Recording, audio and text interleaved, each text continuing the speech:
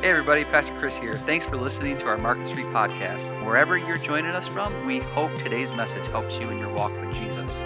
For more ways to connect, visit us at marketstreetchurch.org. Amen, amen. Awesome. Isn't that so true? He's never going to let us down, never does, never will. We are talking about a brand new series. We're going to talk about going to the beach. How's that sound for a summer series? Going to the beach. Yeah, all right, yeah. Who doesn't love going to the beach, right? There are some rules, though, when we go to the beach. There are some things that you want to do when you're at the beach, right? You want to, especially if you want to get there early. You want to make sure you get there early. Just so why? Because you want to find that good spot, right? A nice view of the water, that water view. You don't want to stare at somebody's back of their head or whatever the case is, or whatever sort of suntan screen sunblock they're putting on, or whatever the case may be. So you want to have a good view. You want to have some distance, right? You want to have some space between you and the people that you're around, right? So some of these rules about going to the beach, and then you be honest, you don't want to be around certain people. Like there's just some people that you don't like. The people that play their music loud, like they're like, I'm doing my own beach vibe here. Got my Jimmy Buffett going, and I don't care who hears it, right? I'm like, this is my vibe, and they're gonna crank it up as loud as they want, or they're the sports people. You know what I'm talking about? The people that like play football and then they're like, they let one get away and it bounces into your spot. Anybody with me on the beach so far, right? Early, view, space, and people. Like this is these are rules. If you don't know the rules of the beach, you need to write these things down. This is good stuff. I don't know, like maybe you're not familiar with the rules of the beach. This is helpful stuff. So, but the spot is the most important thing, right? The spot is the most important. Well, Jesus and some of his guys that were beginning to start to follow Jesus, he was heading to the beach. Jesus was going to the beach, and really over the next few weeks, we're going to just be talking around, times when Jesus and what Jesus taught us when he was at the beach, when he was on the shore of, different, bodies of water, whatever the case is. And so we're just going to be talking about some things that we can glean from that, learn from that, apply to our lives. And so Jesus was heading to the beach, and it says in Matthew 3, it says, "Then Jesus arrived from Galilee at the Jordan River, coming to John to be baptized by him." Now, this was like a big deal. This is like when you reread this, and I know some of us have been in church for too long, and we hear these like, Jesus got baptized and this and that. But this was like, what in the world? Why would Jesus arrive from Galilee to the Jordan, and come to John, John was John the Baptist. That's what he did. John baptized people, John the Baptizer, to be baptized by John. And well, even it says that these things took place in Bethany. So where was the place where these things took place? In Bethany, beyond the Jordan, where John was baptizing people. So that, it was referred to because there was a couple different Bethanies. Like there was one Bethany where Mary and Martha and Lazarus lived. That was one Bethany. But this was a different Bethany. This was what the scripture would sometimes refer Bethany beyond the Jordan. It was just a part. It was a traveled area. Lots of religious leaders. Lots of tax collectors, lots of, regular publicans, regular people would travel around this road. It led from Jerusalem to Jericho. This is sort of where the spot was, and it was referred to as Bethany beyond the Jordan, and that's where John spent a lot of his time doing. And so if you here's an image, and you can even go there today and just go there. There's a spot right there where people go and people get baptized. Why? Because, that's where Jesus was baptized, and if you ever get a chance to go, it's amazing. I would love to do that one day. And so that's what it looks like today, but that was sort of where they think maybe where the spot was where Jesus was baptized. Now, this had a significant historical, issue with it because this was one of the spots where some major events took place. As a matter of fact, John probably picked the spot for a reason. And the reason why he picked this certain spot where he wanted, to baptize people was because of the history. The history is that the nation of Israel, you know the story, they were led out of captivity of Egypt, led by Moses many years. And then eventually Moses died, and then Joshua took over. And they come to what the scripture teaches us, that they come to a body of water, a river, which is here, the Jordan River. They come to the Jordan River, and they have to cross the Jordan River in order for them to go into the land that God promised to them.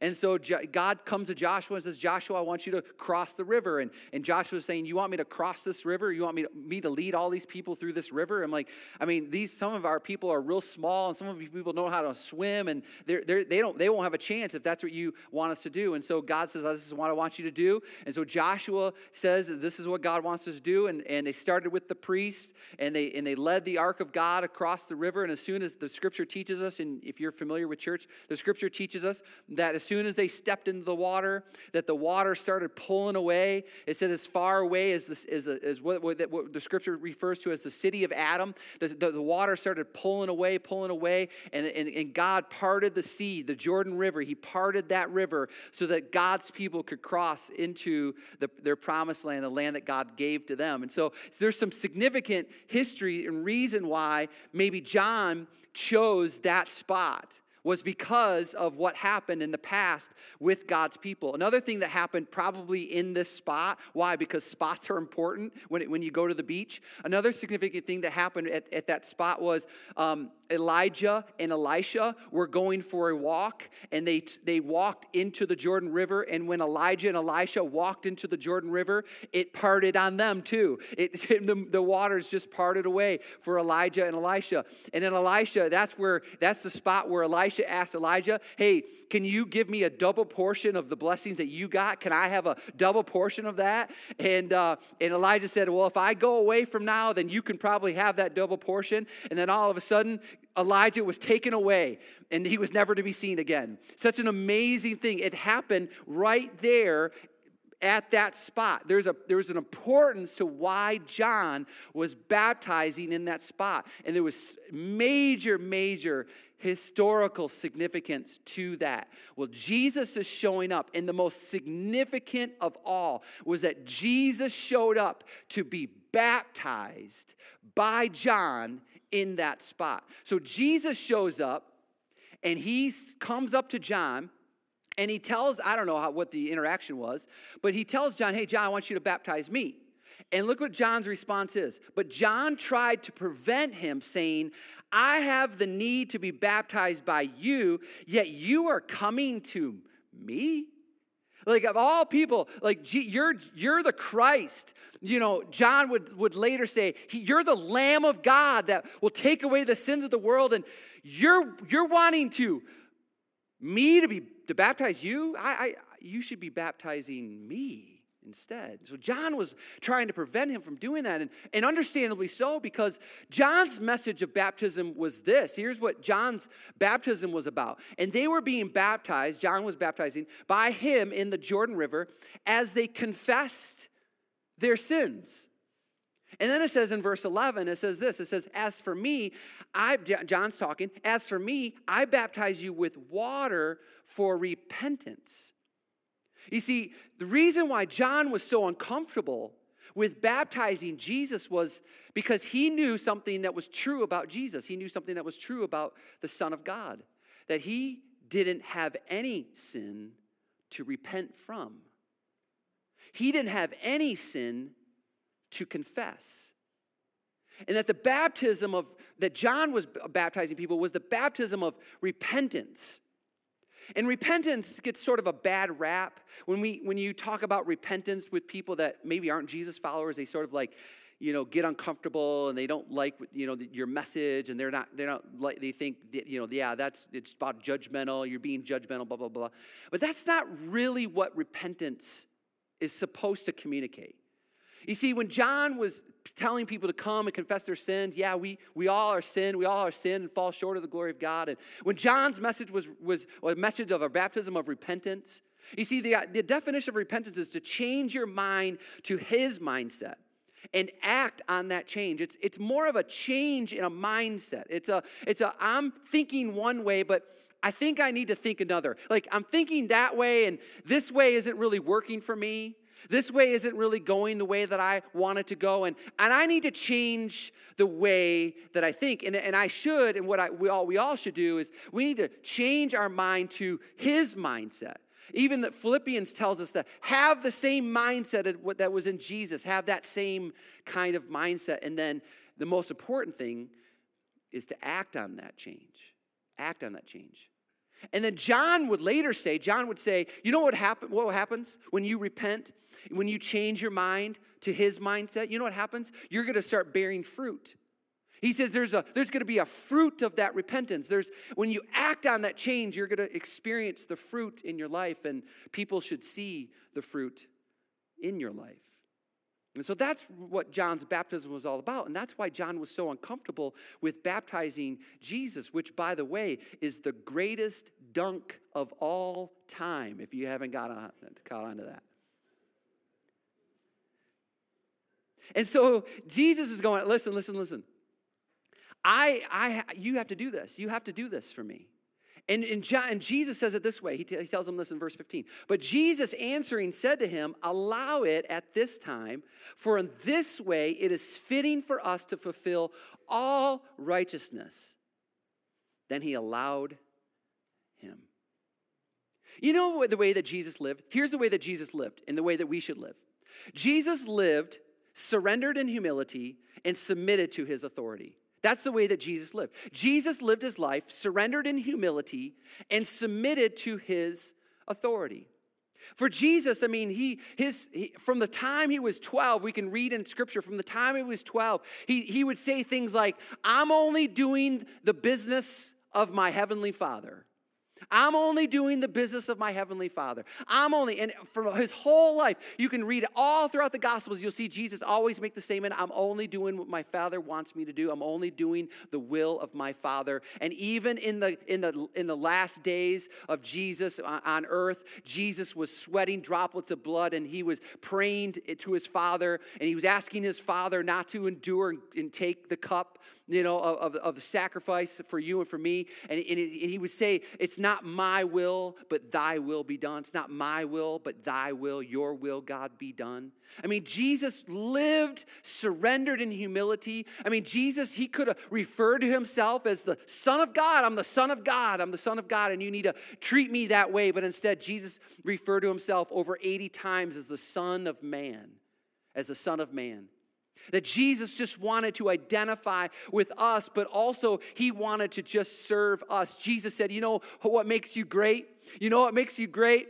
It's not your authority that you have over people. It's not how much prestige or privilege that you have. You know what makes you great? He says the greatest of all is the servant of all. And Jesus demonstrated the ultimate act of humility by submitting to his Father's authority. And one night, while the disciples are gathering around a meal, Jesus washed their feet. The Son of God, the Savior of the world, the Creator of all things, the one who puts breath in your lungs and in mine, got on his knees and he washed the disciples' feet. And he says, just as I've washed your feet, you ought to wash one another's feet.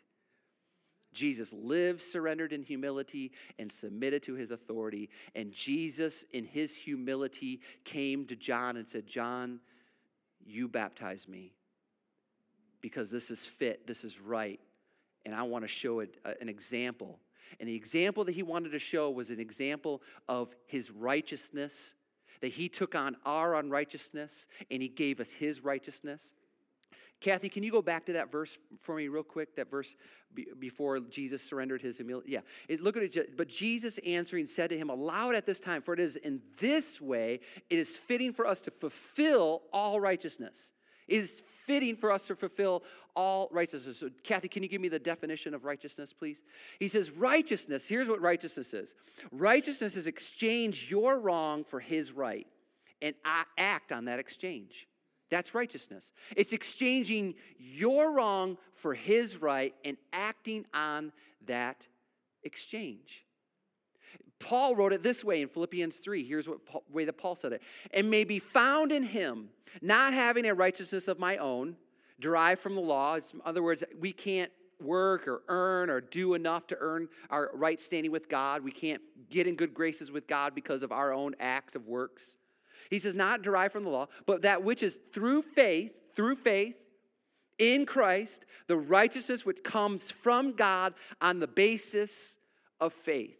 It means you don't have to earn it, work for it, but it's through faith that you can receive the righteousness that comes from God. It's an exchange that happens. It's your wrong for his right. What an exchange, huh? It's your wrong, it's your sin and mine, it's my shame, it's my guilt, it's my anger, it's my greed, it's my pride for his love and his grace and his forgiveness and his generosity and his joy and his peace. Do you see it? It's an exchange that happens. You say, that doesn't sound very fair. It's not fair. It isn't fair.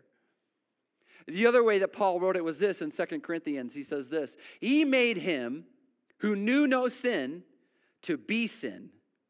He made him who knew no sin to be sin in our behalf, so that we might become the righteousness of God in him.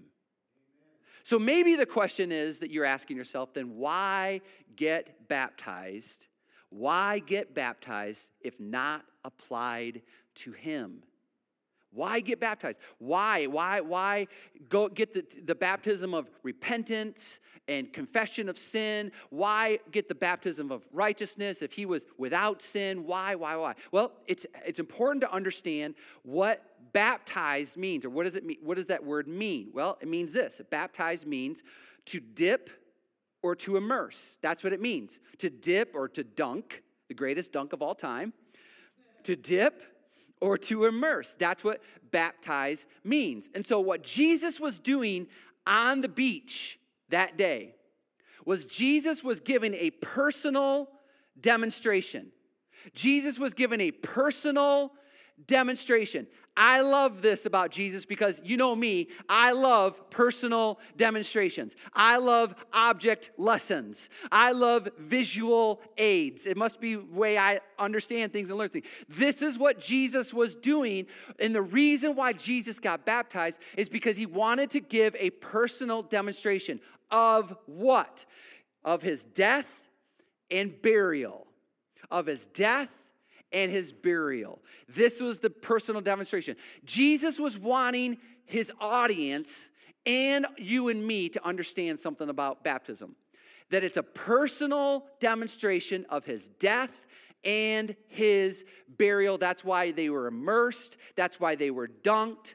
That's why they were dipped under the water. It was a representation of that.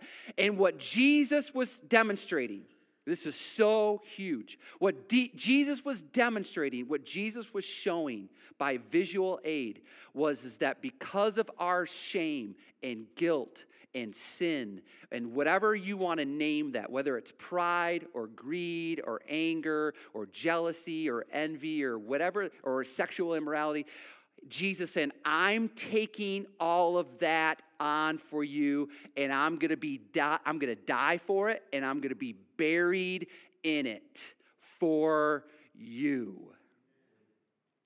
I'm going to take all of your guilt and all of your shame and all of everything that makes us wrong and to do wrong and to live wrong, to think wrong. He says, I'm going to bury myself. And the picture is that the wrath of God, the punishment of God would overwhelm him, would be immersed. He would be immersed in that, as a picture under the water, and the burial of what you and I deserve, Jesus took for us. Let me say that again. What you and I deserve, Jesus exchanged that. He says, you deserve death, you deserve burial, but instead, I'll take it. I'll give you righteousness, and I'll give you forgiveness. And it's through faith that you can receive that gift. And I'll be buried. I'll be buried in the wrath of God for you, so that you and I don't have to be buried in the wrath of God.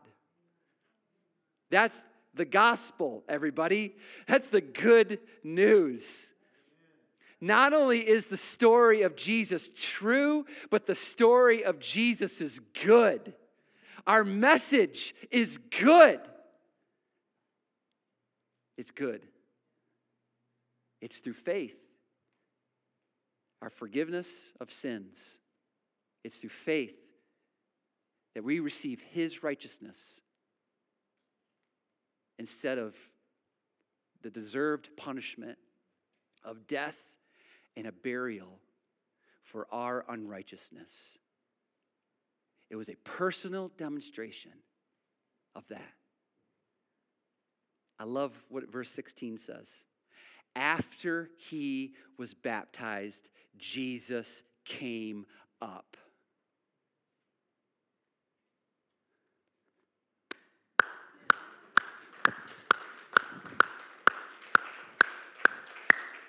Yes! I mean, come on. I was like, hey, who likes to go to the beach? And you all were like, I love it! Jesus came up immediately. Jesus came up. It was like, hey, yeah, you and I deserve to be buried in death because of our sin and our shame and our guilt. But Jesus, the grave couldn't hold him. He died and he was buried, but not long, he rose up. He came up immediately from the water. It was a personal demonstration of the most amazing thing you and I can even ever know, a resurrection. It was a resurrection. What a picture that day on the beach. For everybody to look out and see the sinless man take on our sin. The righteous man take on our unrighteousness. And to die and to be buried for my guilt and my shame and my sin. But yet to be power and to resurrect from the grave and to come up out of the water. Let me just give you just a side note. The water doesn't wash away your sins. The water didn't do that. That's important for you to know. It's the shed blood of Jesus that washes away your sins. It was the sacrifice, the atoning sacrifice on a cross. And it's putting your faith in him. That's what washes away your sins, is the shed blood, not any kind of water. There's nothing holy about the water if you've ever been baptized by immersion. It's a picture.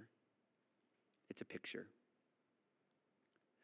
And what happens next is what you and I should, a word that is said next. Look, this word here. So Jesus gets baptized, buried, resurrection, picture of the resurrection comes up out of the water. And then the next thing that comes out of Matthew's mouth is, behold. Behold. In other words, look and learn. Or pay close attention to this. So Jesus gives this amazing personal demonstration. And then Matthew says, behold now. Are you looking? Look at what he says in verse 16. And behold, the heavens were opened, and he saw the Spirit of God descending as a dove and settling on him. Isn't that incredible? He says, it comes up out of the water, and he says, behold, and the heavens were opened. And as he says, he saw the Spirit of God as he says it descended as like a dove. It wasn't actually a dove, but it looked like a dove. He's describing us. And he settled on him. And it's interesting about that idea of dove, because earlier in Scripture, very back in the beginning of Genesis, when Noah was with his family on the ark, that Noah, after spending a certain amount of days out on the water, Noah sends out two birds. Noah sends out a dove and a raven. A dove and a raven. You see, Noah sent out a dove and a raven. The dove eventually came back, but the raven never came back. Why? Because the raven, which is a picture of the world, the raven found things to feast on. It found the carcasses of dead bodies. I know this is not something you teach kids in Sunday school about Noah's Ark, but we're an adult church. And so the raven stayed out and found some things out there that it feasted on and probably killed itself because of it. It just consumed the dead carcass out in the world. But the dove said, I don't want that. I'm going to stay pure. I'm going back. I'm going back to the ark. I'm going back to the ark. And then Noah sent a dove back out again, the second time. And the second time, the dove comes back with an olive branch. The olive branch was a picture of peace. And the olive branch was a picture of that through Jesus, that through the Spirit of God on us, that is settled on him and settles on us, that you don't need to, dive into or get involved in the things of this world, but there's another route, there's another way. And that you can have peace with God. Even though circumstances around you and situations around you are chaotic, you can have peace with God. And then the third time, he sends out the dove, and the dove doesn't return. The dove doesn't come back.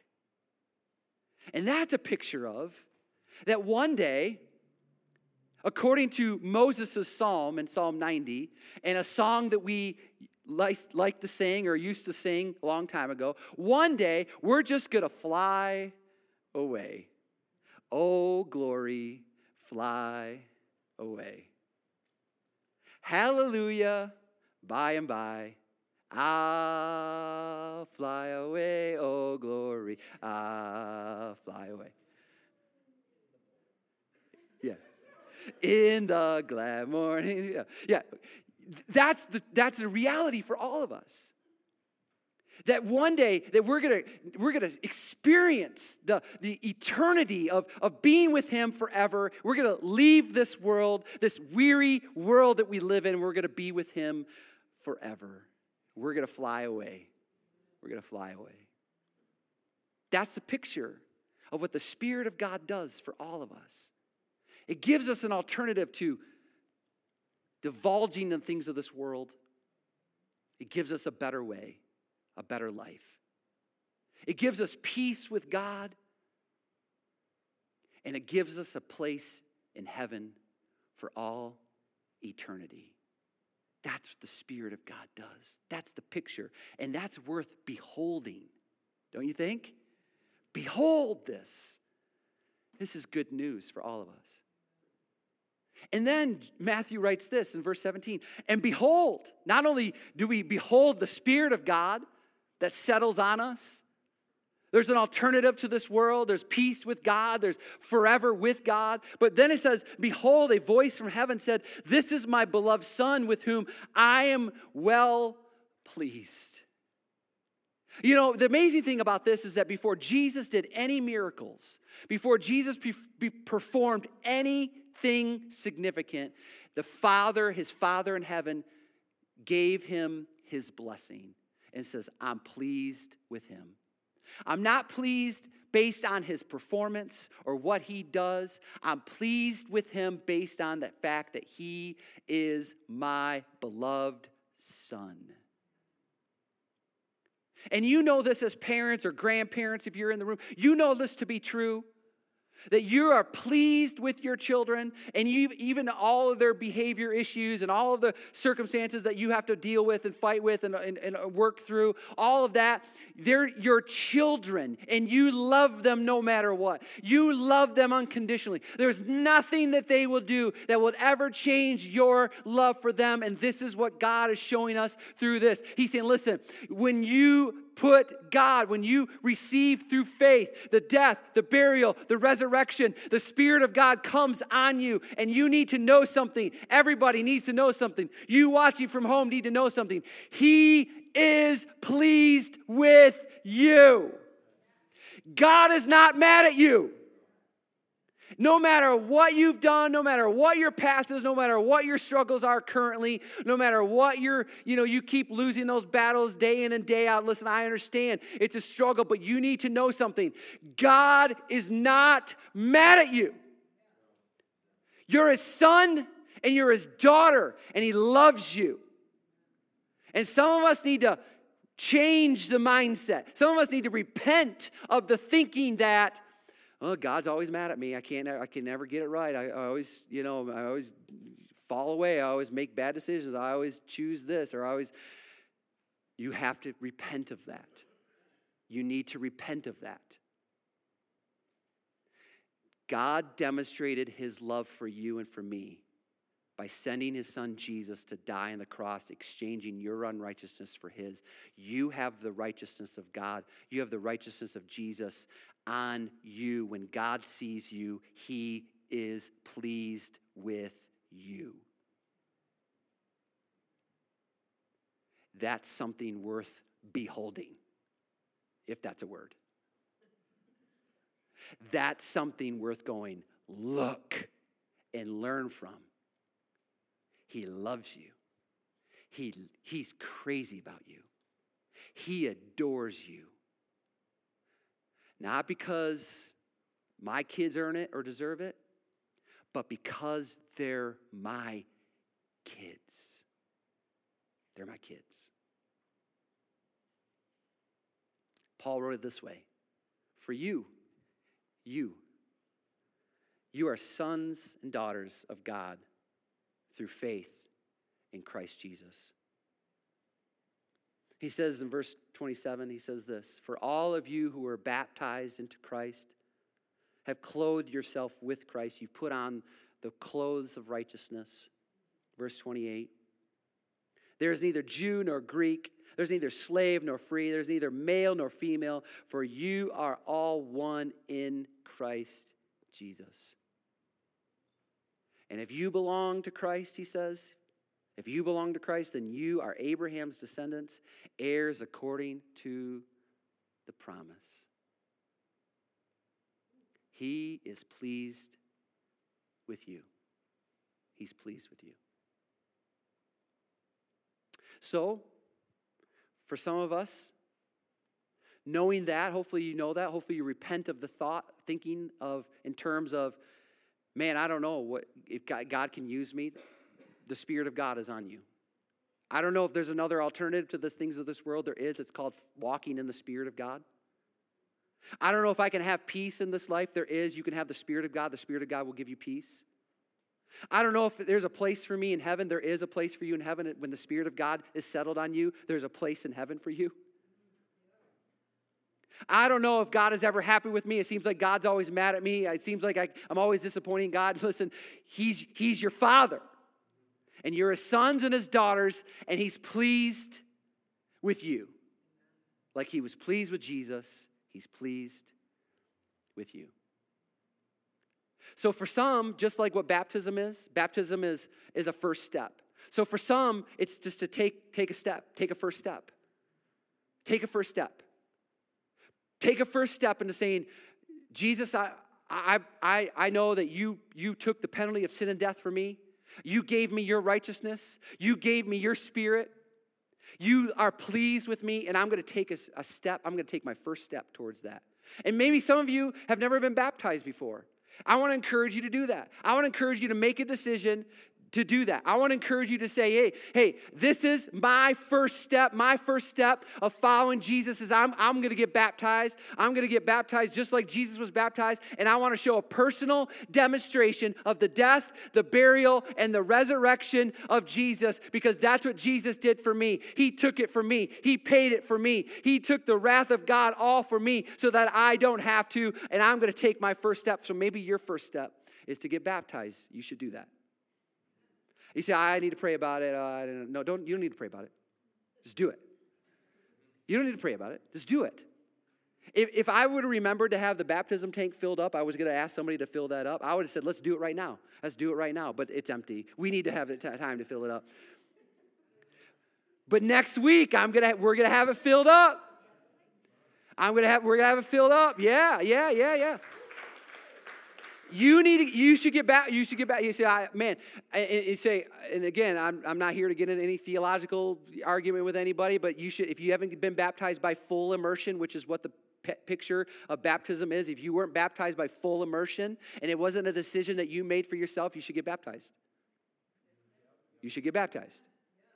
You need to make the decision. There's a decision that Jesus made for himself to do that, to show a picture of his death, the burial, and resurrection.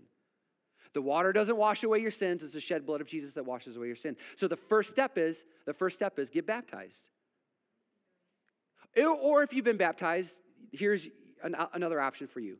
It's time to make a fresh start. It's time to make a fresh start. You've been walking away. You've been going away from the great. Listen. That's been true, but the Father is still looking in the distance and waiting for you to come home. The Father is still looking in the distance and saying, I love my son, I love my daughter, but they're wayward, they walked away, and he's waiting for you to turn around. He's waiting for you to repent, change your mind, turn around, so that your Heavenly Father, you can see him running towards you. Not to give you the beating of your life, which you and I deserve, but to give you a hug and embrace you and to bring you back into the family and the fold of God. Make a fresh start now, today. Do it today. Do it today. But in order for that to happen, you have to surrender in humility and you have to submit to his authority. You got to surrender in humility. It's not about me. It's about you. And I'm submitting to my Father. I'm submitting to his authority. For some of you, it's time to take a first step. It's time to take a first step. For most of you, it's time to take a fresh start. It's time to make a fresh start. Follow Jesus. There's no reason why you shouldn't. It's the best news in the world. He died, he was buried, and he rose again for you so that you can have his Spirit and so that you can know that there's a God in heaven who loves you.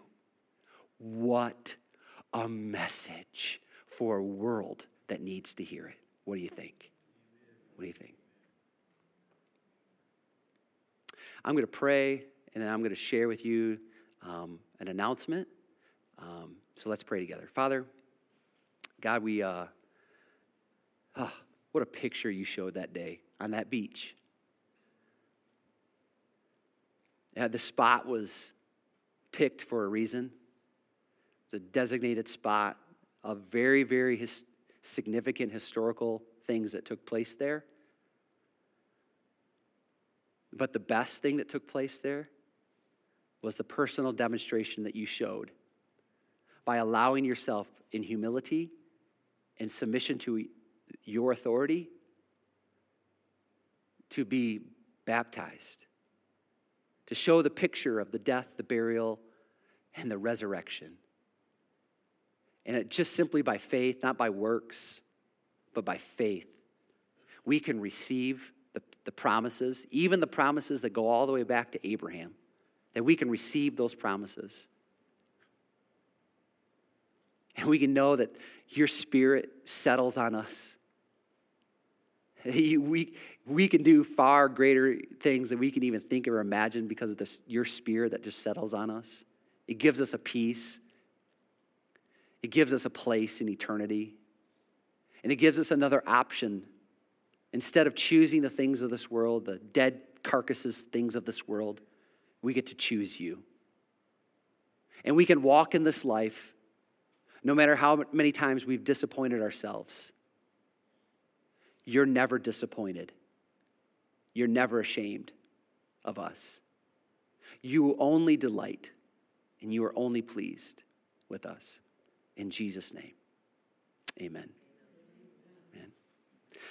So a number of years ago, young guy, I thought he was younger than he was. He just looks young. Came to me and says, hey, I'm just coming to church here. Love to jump in, help out. Great. Love for you to do that. He got involved. He said, I just want you to know, though, I don't know how long I'll be here. Because I just have God just given me a ambition to do some traveling, do a little speaking, preaching, help churches. I said, okay, no problem. So he got settled in here and, to be honest, stayed longer than I thought he would. Recently came to me and says, hey, I gotta do this. I gotta do this thing that God has called me to do, and I gotta go and help churches and that need help, and this is what I believe God has placed in my heart to do. And so Michael Barksdale is come on out, Michael. So Michael Barksdale is in the next few weeks. He'll be here with us, and he, Michael, he's made such an impact on you and your family. Been a big part of our church, this ministry. So we're always excited. Church, you need to know, church is different than just business world. It's a movement. Church is a movement, and God just moves people. God brings in, God gives, God takes away, but blessed be the name of the Lord, right? God gives, God takes away, but blessed be the name of the Lord. And so we're excited for Michael. We're excited for that he's, again, for us, always, it's wherever God leads, we follow, right? Wherever God's leading, we follow. And so God's leading Michael to go and start a new endeavor in ministry, and like I said, to do some traveling, help places, help churches, just like he's helped us. And so we're excited for Michael. We're also excited for the opportunity. I'm excited for the opportunities for all of us here to say, hey, now we got to step up. We got to step up, and we got to fill the void that Michael is leaving, and all of us have the opportunity now to play a part, because it's not about one person. It's not about me. It's not about Michael. It's not about anybody else. It's about us. It's about the church and the body of Christ. We all play a part. We're all individual parts of the body of Christ, and so it's exciting. It's exciting. So we'll continue to pray for Michael. We'll see Michael periodically, I'm sure, over the years. But he'll be here every weekend. He's going to help us with our core day camp. He's going to help us with our adventure week. And then on July 25th will be his last Sunday here. So we'll have I don't know, cupcakes or something like that. John, we think cupcakes. John loves cupcakes, so we're gonna probably do some cupcakes. Michael, most importantly, do you like cupcakes? That's more important. Okay, all right, Michael. All right. So we'll have something on July 25th. So you'll have a few weeks just to say thank you to Michael for his time and dedication and commitment to you and your kids. And so we're grateful for him. So let's pray for him. But before we pray for Michael, Michael and I need your help. And what we need is all these chairs out of this room. Don't leave. Grab a chair. Because we got kids coming in tomorrow, so we need all these chairs removed out of this room, taken to another room over the family room. Is that where we're going to? Oh, we're just going to move them to the side? Oh, perfect. Like the Jordan River. Like, see how these sermons, we're going to part the chairs. Just move them off to the side. So, awesome. Let's pray. Lord, thank you so much for Michael, his time, his commitment, dedication to this local church. Pray you bless him in his endeavors. Use him in a mighty way. Lord, we just are always excited for when you just stir hearts and challenge hearts and lives, Lord, to follow you. It's the best way. It's the only way to live this life, to experience the joy in it and the peace of it. It's just simply just to make a decision to follow you. And so, Lord, just be with him, watch over him, guard him, guide him, and protect him. Lord, the enemy is real, and Lord, we just know that we always need to be guarded from him, and know that anytime anyone decides to be at the forefront, the front lines of the battle, Lord, they're most susceptible to the attacks. And so protect his heart and mind as he begins this exciting journey of this new ministry. I pray this in Jesus' name. Amen. Amen. Awesome. Thanks, Michael. All right. Stack chairs. Move them off to the side if you would, please. Thank you for being here. If you're watching online, thanks for watching today. God bless you.